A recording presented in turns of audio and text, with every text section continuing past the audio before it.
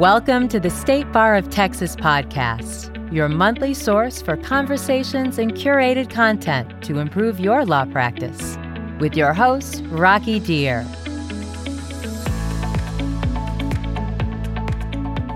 Hi, and welcome to the State Bar of Texas podcast. It's that time of year again, the holidays. It's a very special time that is marked by a series of get-togethers, holiday office parties, gatherings with friends, and let's not forget time with family. As lawyers, we often get asked questions, right? Whether it's how to deal with a speeding ticket or starting a new business or adopting a child, those close to us often turn to us for advice when their lives come into contact with the legal system. We here at the State Bar stand ready to help. In this year in review, we will give you highlights and updates on legal developments across a spectrum of practice areas: cyber law and data security, appellate practice, and family law. So sit back, relax, and listen up. The only thing we cannot and will not help you with is selecting the right look for that ugly sweater party. That part is entirely left to your discretion, or indiscretion as the case may be. Now, let's get underway with the State Bar's 2019 Holiday Podcast. Do you remember when getting hacked referred to receiving a terrible haircut? Remember when protecting your data required nothing more than a deadbolt? If the last few years have taught us anything, it's that data privacy and cybersecurity have taken their place at the forefront of business, law, and the business of law. No one knows this better than Sean Tuma. I've actually known Sean for a number of years and recall the days when Sean would try to warn us all about cybersecurity. Most of us looked at him with blank stares as we tried to count the syllables in cybersecurity. By the way, there are 6 syllables in the word cybersecurity. In a twist of irony, the word polysyllabic has only 5 syllables. Yeah, try to wrap your head around that one. Well, Sean's been sitting at the vanguard of data privacy and cybersecurity law for over 20 years. He's an attorney at Spencer Fane, where he serves as co-chair of the firm's data privacy and cybersecurity practice group, and he's also active in the State Bar of Texas's computer law section. So, Sean, 20 years. Holy cow, you're an old guy. Man, I am an old guy, Rocky. I've been doing this for a long time. And you know, the interesting thing about this area of law is I still wake up every day scared to death about how much I still do not know about it because it's changing so quickly. Well, then why are we talking to you? I'm just kidding. So, Sean, tell me, you've actually been sounding the alarm on cybersecurity for many years now. Are you starting to feel vindicated now? Do you think people are finally catching on to the importance of this topic? Yeah, you know, Rocky, it's interesting you asked that because I first got into cyber law back in 1998 and 1999 with Y2K. And so Y2K was going to be my rocket ship to stardom. And I started writing and speaking and you know, really was looking forward to this great career as the Y2K lawyer of the world. And as we all know, Y2K came and went, and that was about it. There wasn't much to it. And so I adapted and transitioned into other areas of cyber law, and then around the mid-2000s really started seizing upon this cybersecurity data breach aspect and started warning people about it. And you know what I continued to hear? I heard, Sean, we've heard this out of you before. We've heard this Chicken Little, the sky is falling bit when you were talking about Y2K, and we're not buying it. And so it really took several years from there before people, you know, I started to feel vindicated. And really, it wasn't until the Target breach at the end of 2013 that the world woke up and started seeing a lot more about this. Well, so let's maybe work backwards a little bit. Let's talk about the basics of cybersecurity for those that are kind of unfamiliar. You know, can you talk about some of the legal issues kind of in this field generally? Because, I mean, I can tell you for my part, I know it's important and I kind of understand it in the abstract. I don't know that I really understand the legal issues involved in cybersecurity. So can you kind of give us that overview? And then we'll talk a little bit about 2019 and what's been going on more recently. Sure. First and foremost, for an attorney, it all starts with our duty of confidentiality to our clients and our duty to protect confidential client information. So it starts with us and our own practices and our own law firms and the need to protect the information that clients entrust over to us. And that's referenced in, the ABA model rules, Texas disciplinary rules, and we also see it with many more sophisticated companies now that are our clients that are inquiring about and mandating that law firms use appropriate cybersecurity to protect the information they entrust to us. So from a business standpoint and an ethical standpoint, we lawyers have a duty to protect the information that we've been given. And add to that, Texas recently enacted, or the Supreme Court approved, the duty of technological competence for Texas lawyers. So part of that duty of technological competence is the duty to understand the tools we're using, the tools we need to use in the practice of law, and how to use those appropriately, which really comes down in a lot of cases to things like e-discovery tools, email, protecting our communications, things like that, using what's appropriate for the situation. So that's the lawyer-specific focused issues that we need to know as practitioners. Now, for everyone, there are two major components of cybersecurity and data privacy law. There are the laws that require you maintain certain security protocols, that you have adequate security of your network and of your computer, your data. We have roughly 25 states that have laws that say, you must do X, Y, and Z to protect information on your network. In Texas, it's as simple as saying, you need to use reasonable measures to protect the security of data that you collect and store on your network.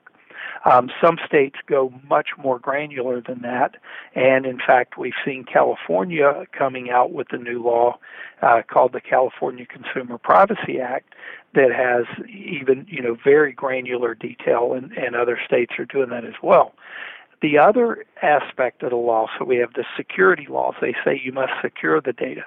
The other ones that we hear about the most are what we call the breach notification laws, or the data breach laws. Those are privacy-based laws, and all 50 states now have them. There are international ones like the EU's GDPR and things like that.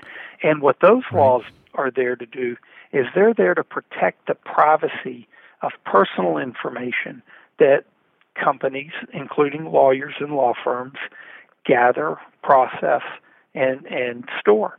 And what they say is if you have a breach of the privacy of that data, if somehow the confidentiality of that data is compromised, such as through a hacking event, you have to give notice to the individuals whose data was impacted so that they can then take measures to protect themselves. That's why we see all of these breach notifications day after day after day, and it's being in compliance with those privacy laws. So those are the legal frameworks that we have to operate in. Our role as counsel is to help clients understand and comply with their legal and regulatory obligations. And if they're in more specific areas like healthcare, HIPAA, if they're in financial services, Gramm-Leach-Bliley, if they're publicly traded, we've got the SEC issues. And so it's to help comply with those. And then whenever you have an incident, to analyze it to see, is it a breach that will then require that public notification and other steps to be taken. So you actually have to know the technology as well as kind of the legal framework that surrounds it. You actually have to understand the types of servers and the types of technologies that people would use in different industries to do what you do. You need to have a good idea of it, and you need to have a strong support network of other professionals that you can go to when you need that more granular detail. You got to know when to say when. Call in the experts. As long as I don't have to do any math, I might be able to do this. So hey, let's talk about 2019 for a second. How's this year been? I mean, I know we've been hearing about cybersecurity issues in the news, but are there any interesting cases or developments that we lawyers should be aware of and kind of read up on? Absolutely. In Texas, we have an amendment on September 1st that becomes effective on January 1st. It's an amendment to our data breach notification law. In Texas, the standard used to be when you had a breach as a business, you had to notify the individuals as quickly as possible. And now that law has been updated to say you must notify within 60 days after determining you've had a breach. So it adds a specific time period on there, but it also brings in that concept of determining you had a breach, which means you have that time to analyze it, bring in professional forensics examiners, what have you, to help you determine was it really a breach or was it not. So it's brought some more certainty to our Texas law, and it's also added the requirement for notifying the Texas Attorney General if you have over 250 Texas residents that you have to notify of a breach. Wow. Okay, so it's not for necessarily really, really small, maybe cottage businesses. This legislation is covering those that are affecting 250 or more Texans, effectively. No. It covers everybody. It covers. Oh, wow. Okay. The solo business owner selling some multi-level marketing product off of their laptop computer that collects information, and if they have even one person impacted, they have to comply with this law. The 250 person trigger only applies to notifying the Attorney General. So if you have one person impacted, you have to notify them, usually by mail. If you have over 250 impacted in Texas, you then have to notify the Attorney General as well. What do you think 2020 is going to bring in this area of data privacy and cybersecurity? In 2019, that's what we saw in Texas. We see a lot of states enacting these more comprehensive privacy laws like the California Consumer Privacy Act, which is a watered down in some ways and more stringent in others version of the EU's General Data Protection Regulation. And we're now seeing a lot of copycats in other states. In Texas, in 2019, we had a proposed version of that was a much more reasonable version. It did not pass.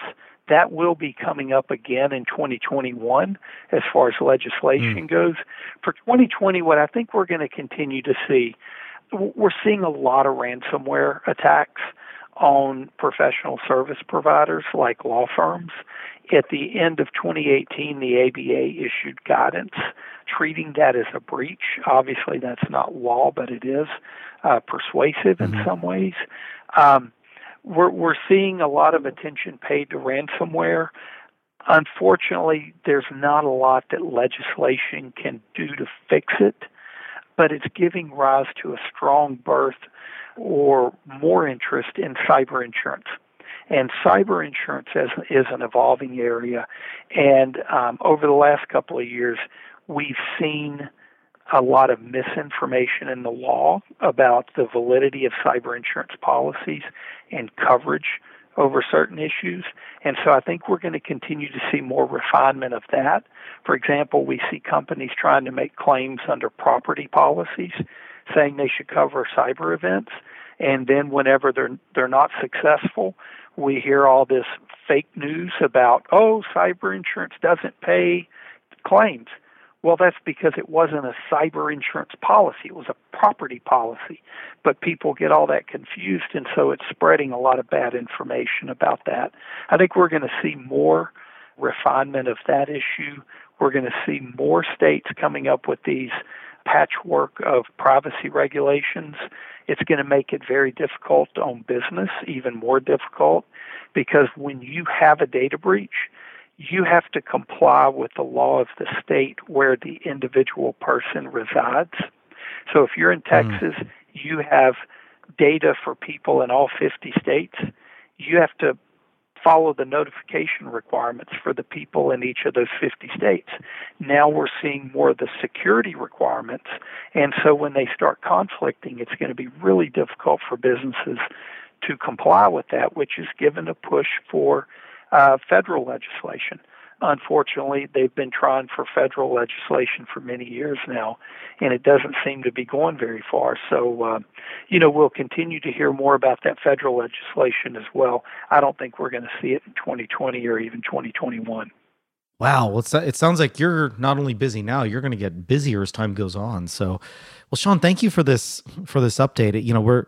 We'll definitely circle back with you at some point and see how your predictions pan out for 2020. But thank you for spending this time with us and giving us this overview of this very fascinating and very fast evolving area of the law. Thank you again.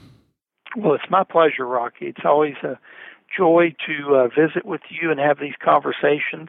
All I can say is don't hold me too much to my magical crystal ball of predictions, because my record going back to Y2K hasn't always been that great. Yeah, you're still kind of sore about that whole year 2000 thing, aren't you? Man, it stings. It really does.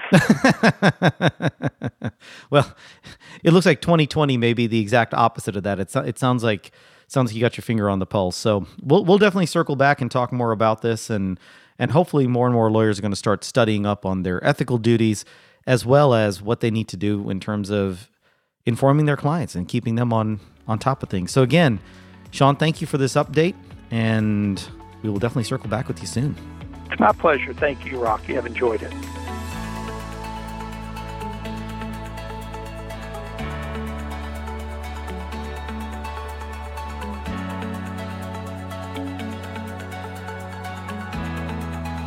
One of the best sources for a bird's eye view of the legal profession is your friendly neighborhood appellate lawyer. Appellate lawyers handle issues that can impact the entire legal spectrum, from criminal procedure to intellectual property law to trust and probate, you name it.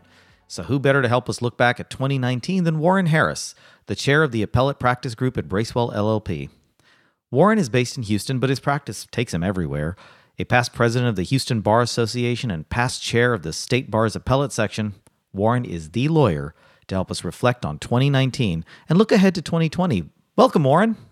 Hi, Rocky. How are you? Oh, doing great. Thank you for being here. So, Warren, a little birdie told me that you've co-written an article for the January 2020 edition of the Texas Bar Journal. And I've read the article, and you discuss updates on interlocutory appeals. Why interlocutory appeals? Why was that so important for that article? Every year for this article, we look at an update on appellate law and usually focus more on procedural aspects of the appellate practice area. The year in review article covers a lot of other substantive areas, so we try to leave those to the other practitioners that write on those and focus more on appellate procedure. And this year, there were several notable interlocutory appeals cases, so we thought it would be nice to highlight all of those in this year's article. Okay, so why don't you give us a bird's eye view of what's going on in that realm? What's important about these cases, and how do they change the nature of interlocutory appeals for trial and appellate practitioners moving forward? Well, all of these deal with slightly different but very specific areas of the interlocutory appeal practice. The first one is the Scripps Operating versus Carter case, and that deals with whether you can have successive appeals. The Texas Supreme Court had to address the issue of whether once an appeal is taken under 51014, you can take another appeal under that provision. And the Supreme Court said that the appellate court did have jurisdiction to consider successive appeals under that statute because there's no limitation in the statute on the number of appeals. And that's an important case because often you have one issue that you want to take up and later might need to take another issue up. And so the question was, can you do that? Are you limited to one, or can you take a second appeal? And the Supreme Court, although it said yes, you can take successive appeals, noted that each appeal has to challenge a ruling on a new and distinct motion. It can't just be a motion to reconsider, so you can't get two bites at the apple. And in the Scripps case, the first motion dealt with a motion for summary judgment that the plaintiff was a public figure and that there was no malice. And so that was the issue that was going up. Because there was a public figure, it had to be malice, and there was no malice. The Court of Appeals affirmed the trial court's ruling denying summary judgment on that point.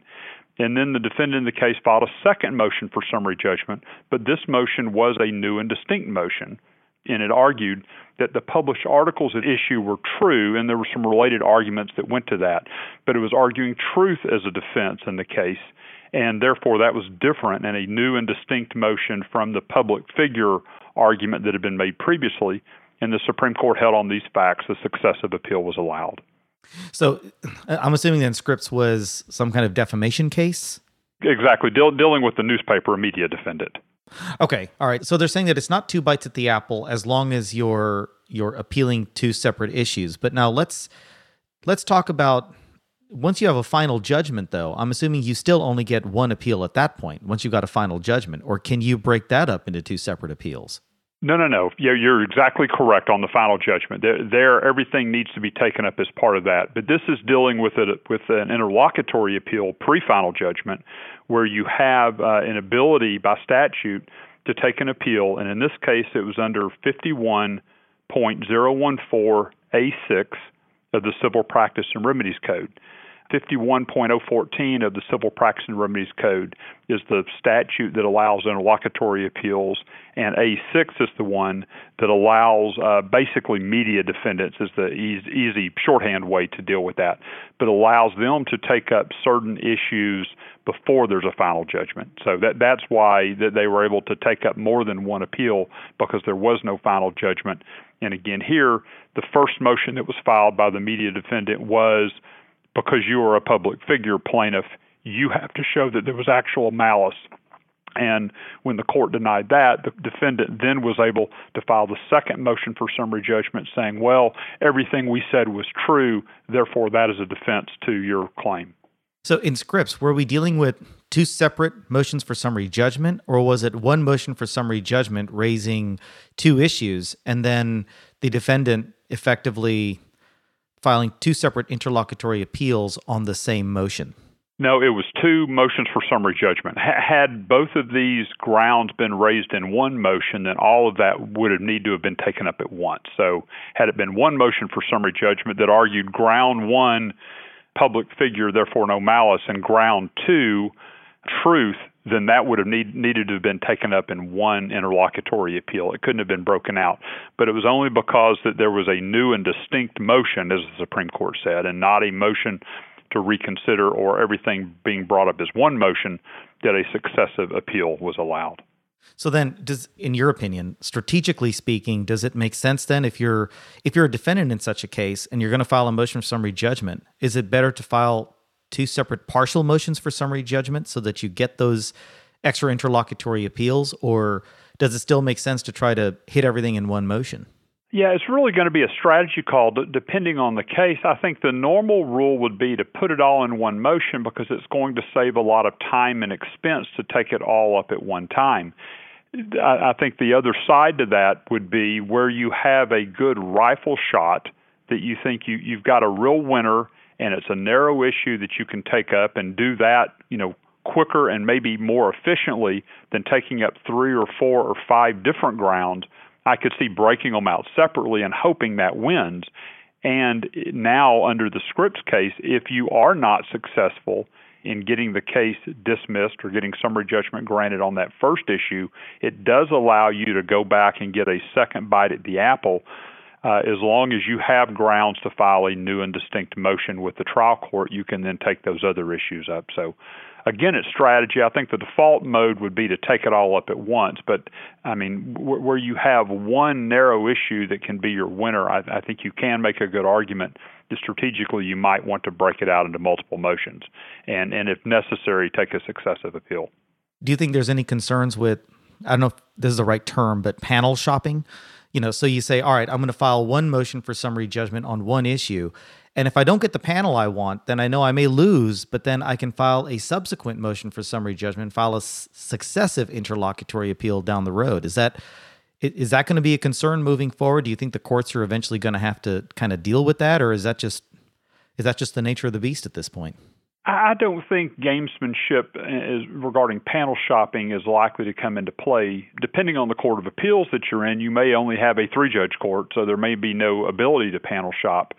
But even on larger courts of appeals where you have multiple panels, I think that's really hard to do. I don't see lawyers breaking these cases into multiple motions, thinking, if I don't get a good panel on one, let me take a second appeal up and see if I can get a better panel there.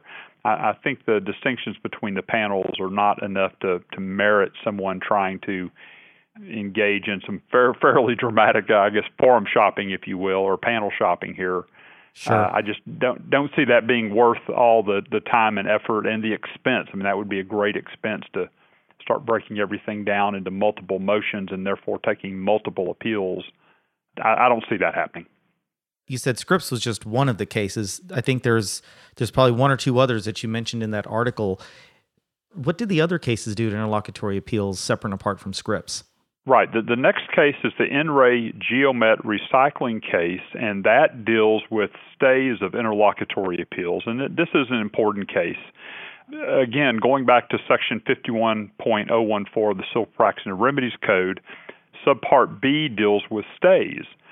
And once you take an interlocutory appeal, that provision may either stay first all the trial court proceedings, or second, only stay the trial, or three, have no effect. It depends on which provision you are appealing under. You then have to look under 51.014B to see what sort of stay is applicable to that type of appeal. And NRA Geomet addressed whether these stays are mandatory. The issue in that case was whether the Court of Appeals can lift a stay that's imposed by 51.014 pending appeal, and the Supreme Court said no. The Supreme Court's rationale was that stays under 51.014B are mandatory and cannot be lifted by the Court of Appeals. The Supreme Court said that the statute creates a clear and definite rule and contains no exceptions to that rule. So that's an important case, knowing that once you go up and you get a stay under the statute, you don't have the ability to lift that stay. It's a mandatory stay and can't be lifted by the Court of Appeals. Now, if I remember, in Geomet, was there some talk about the interplay between the statute and the Texas Rules of Appellate Procedure, or was I mistaken on that distinction? There was. That was one of the alternative arguments that was made, was that the stay could be lifted under the rules, or other provisions might allow it to be lifted, and the Supreme Court rejected all of those and said, no, the rules of appellate procedure don't allow it either. There's no exception. It's a mandatory stay under 51.014, and it cannot be lifted by the Court of Appeals. Those were alternative grounds that were argued in the case, and the Supreme Court also rejected those. Got it. Okay. Now, there's a third case, too. You want to tell us about that one? Right. And the third case is the Sabre Travel case. This deals with permissive appeals. And a permissive appeal is an appeal where you get the trial court's permission to appeal, and then the Court of Appeals accepts that appeal. The question presented in the Sabre Travel case is when the trial court grants permission to appeal, but the Court of Appeals doesn't accept it, can the Texas Supreme Court nevertheless review the merits of the underlying interlocutory order? So you've got approval by the trial court, but the Court of Appeals says, nope, we don't want to accept it. Can the Supreme Court take it? The Supreme Court said yes. The court said that it may review the merits of the interlocutory appeal even where the Court of Appeals refused to accept it. And the court there said that the reason is that 51.014D, which is the provision that allows these permissive appeals, only requires the trial court's permission to appeal. There's nothing that states that the Supreme Court lacks jurisdiction just because the Court of Appeals didn't accept the appeal. And that's the first time that issue has been presented to the Supreme Court. So that was an issue of first impression. We don't see as many permissive appeals in state practice as you do in federal practice, but that is an important note that once you get the trial court to grant permission to appeal, even if the Court of Appeals doesn't think it's important and ought to take it, you still have the ability to file a petition for review and possibly get review in the Texas Supreme Court. So effectively, the Supreme Court can hear almost anything it wants to hear. Seems to be the lesson of that Sabre case. Well, the Supreme Court obviously has jurisdiction limitations as well, and that was the issue here is whenever the Court of Appeals doesn't take it, does that limit the Supreme Court's jurisdiction? And the court had to look at the Civil Practice and Remedies Code and see whether its jurisdiction was limited, and the court ultimately determined that it wasn't, that the trigger is to have the trial court give permission to appeal, and once that happens, whether the Court of Appeals does or does not accept the appeal doesn't have any jurisdictional ramifications for the Supreme Court. It can go on and hear the case regardless of whether the Court of Appeals did. So it's dependent on the trial court, not on the intermediate appellate court. It's kind of that's an interesting twist. Yeah, exactly. But that's the first starting point of a permissive appeal is you have to get permission from the trial court. If you don't get that permission, then nothing goes anywhere. And that's really what the Supreme Court focused on for the jurisdiction is. Once you get that, that's all you need. Whether the Court of Appeals accepts it depends on whether it's heard by that court, but that doesn't affect the Supreme Court's jurisdiction to go on and hear the case. Wow, who knew interlocutory appeals could be this fascinating? But that's now I'm telling you, this is interesting stuff. Now, besides interlocutory appeals, though, were there any other notable Texas or federal cases that you think kind of helped punctuate 2019 in some way? Yeah, many of these cases are important to practitioners in their relevant substantive practice area, but there are a lot of big cases out there for the year. I recently did an interview with Law 360 that will be coming out right after the first of the year talking about some of these. Some are a little more universal and have some procedural aspects, and some are a little more substantive. But some of these cases are the Rormous Venture case out of the Texas Supreme Court. This is a big attorney's fees case and really is a must-read case. I don't know that it really plowed much new ground in the Texas Supreme Court on Texas attorney's fees law, but it is a great overview of the area, and I think it's something that everybody needs to read if they're either moving to get attorney's fees or trying to defend against attorney's fees claim. It's something that really is the seminal case in the area that everyone needs to be aware of. Another important case, and this is in the oil and gas area, and is probably more of interest to practitioners in that area, is the Texas Outfitters case, again from the Texas Supreme Court. And that deals with the executive rights to mineral interest and whether the interest holder is engaged in self-dealing.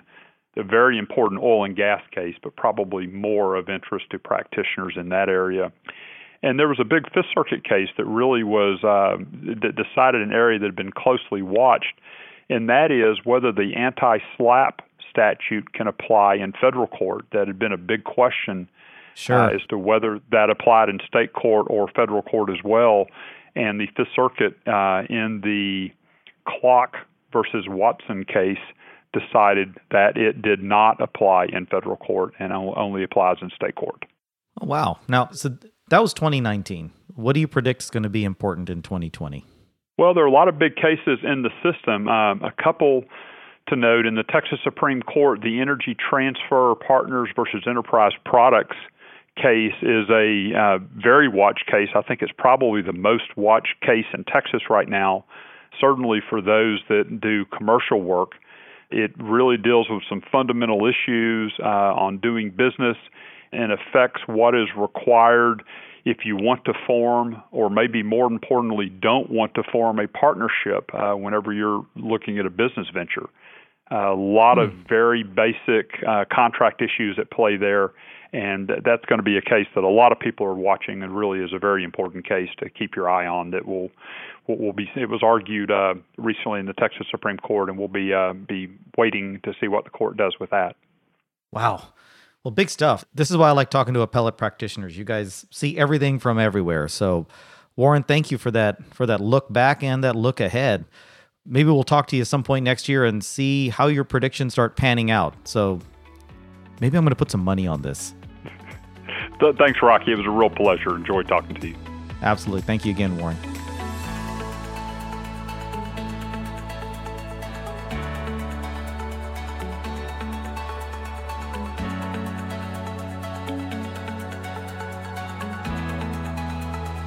Family law is a fascinating area for anyone fortunate enough to have ever studied it.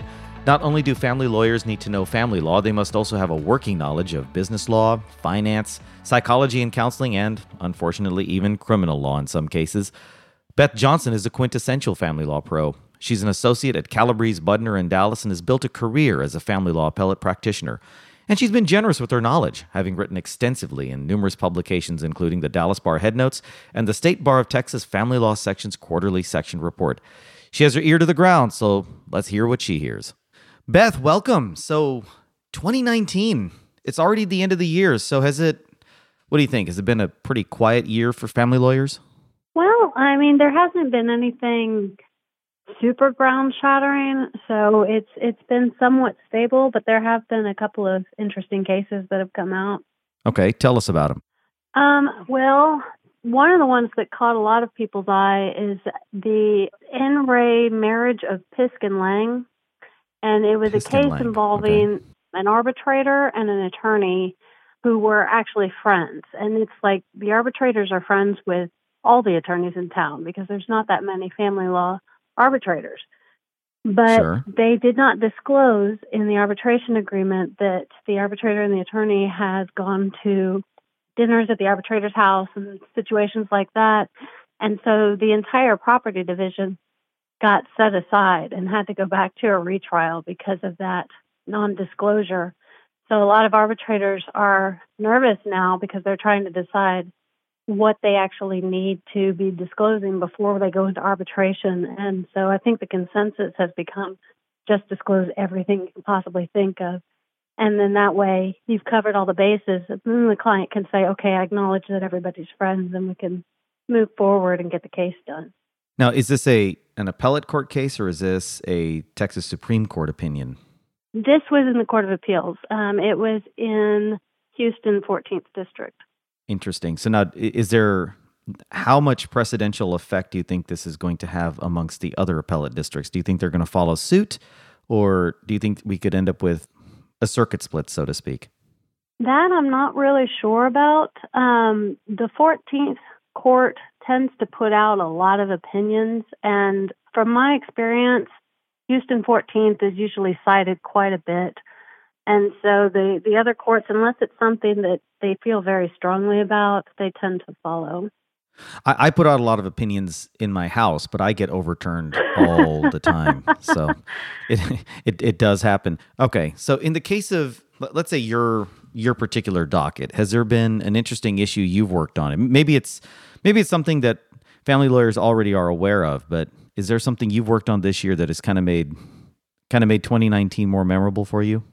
Well, we seem to have been seeing a lot of suits with grandparents coming in and trying to take possession of kids, usually after one of the parents dies. And so you'll have like the mother pass away, and so the maternal grandparents will come in and try to get custody of the children. And then there's a dispute between whether the grandparents even have standing to be in that sort of situation. Typically, the grandparents have to prove that there is some sort of significant impairment to the child's physical health or emotional development. But there does appear to be something of a split on that issue. There was one case that came down that said that the fiancé of the mother who passed away, he had standing to seek custody.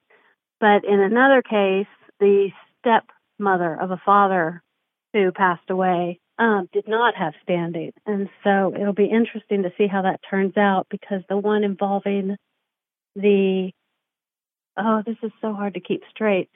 The one out of Fort family Worth, law is not easy. No, and it's hard to remember the genders and everything else that's going on.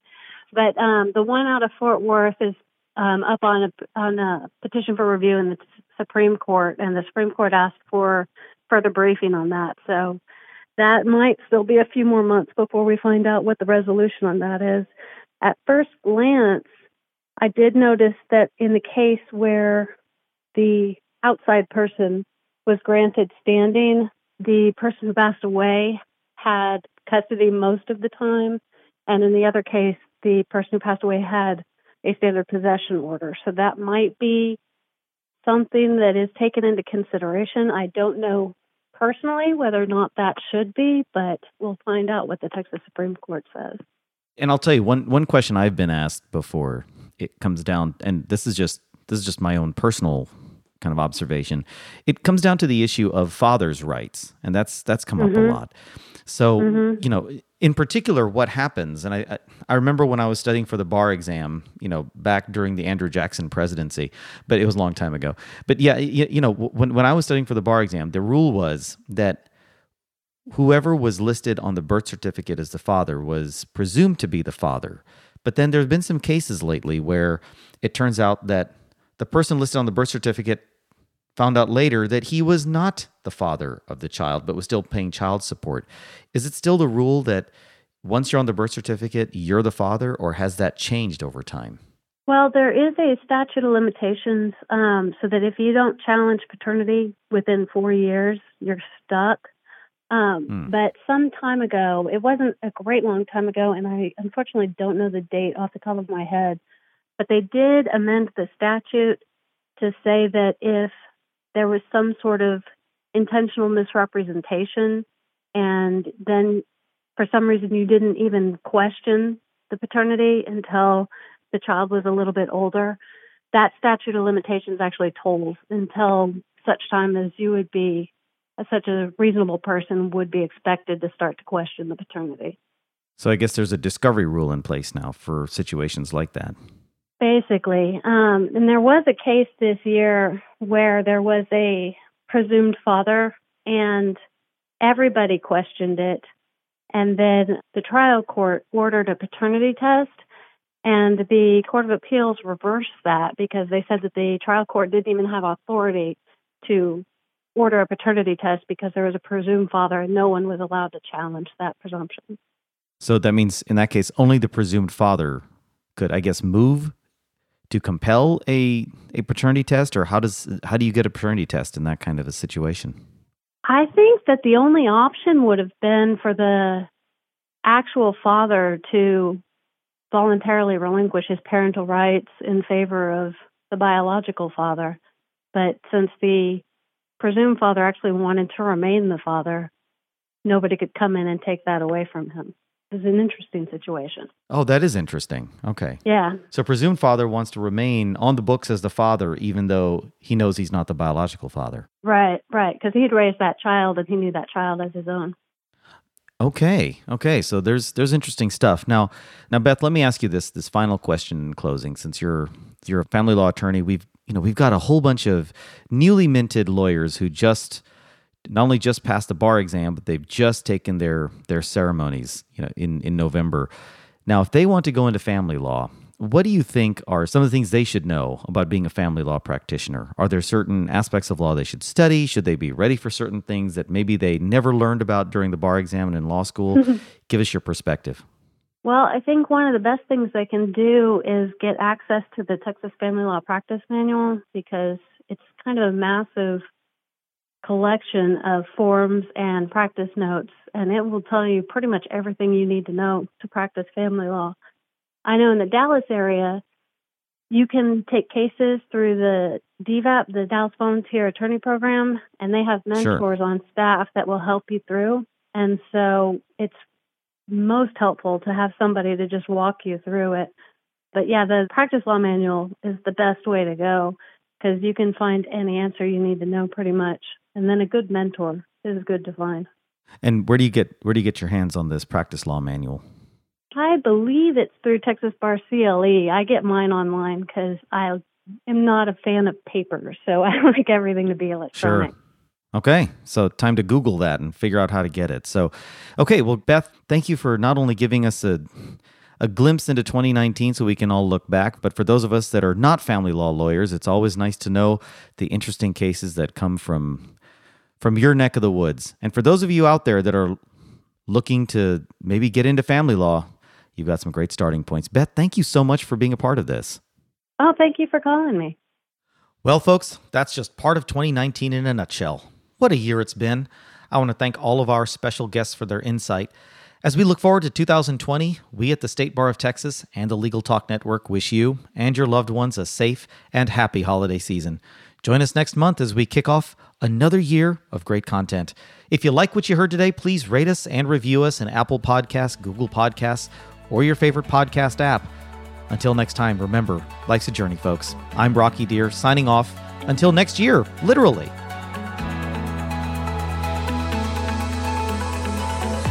If you'd like more information about today's show, please visit LegalTalkNetwork.com. Go to TexasBar.com/podcast, subscribe via Apple Podcasts and RSS. Find both the State Bar of Texas and Legal Talk Network on Twitter, Facebook, and LinkedIn, or download the free app from Legal Talk Network in Google Play and iTunes.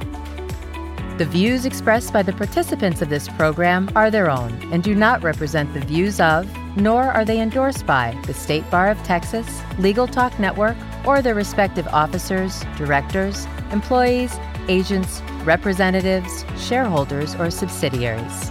None of the content should be considered legal advice. As always, consult a lawyer.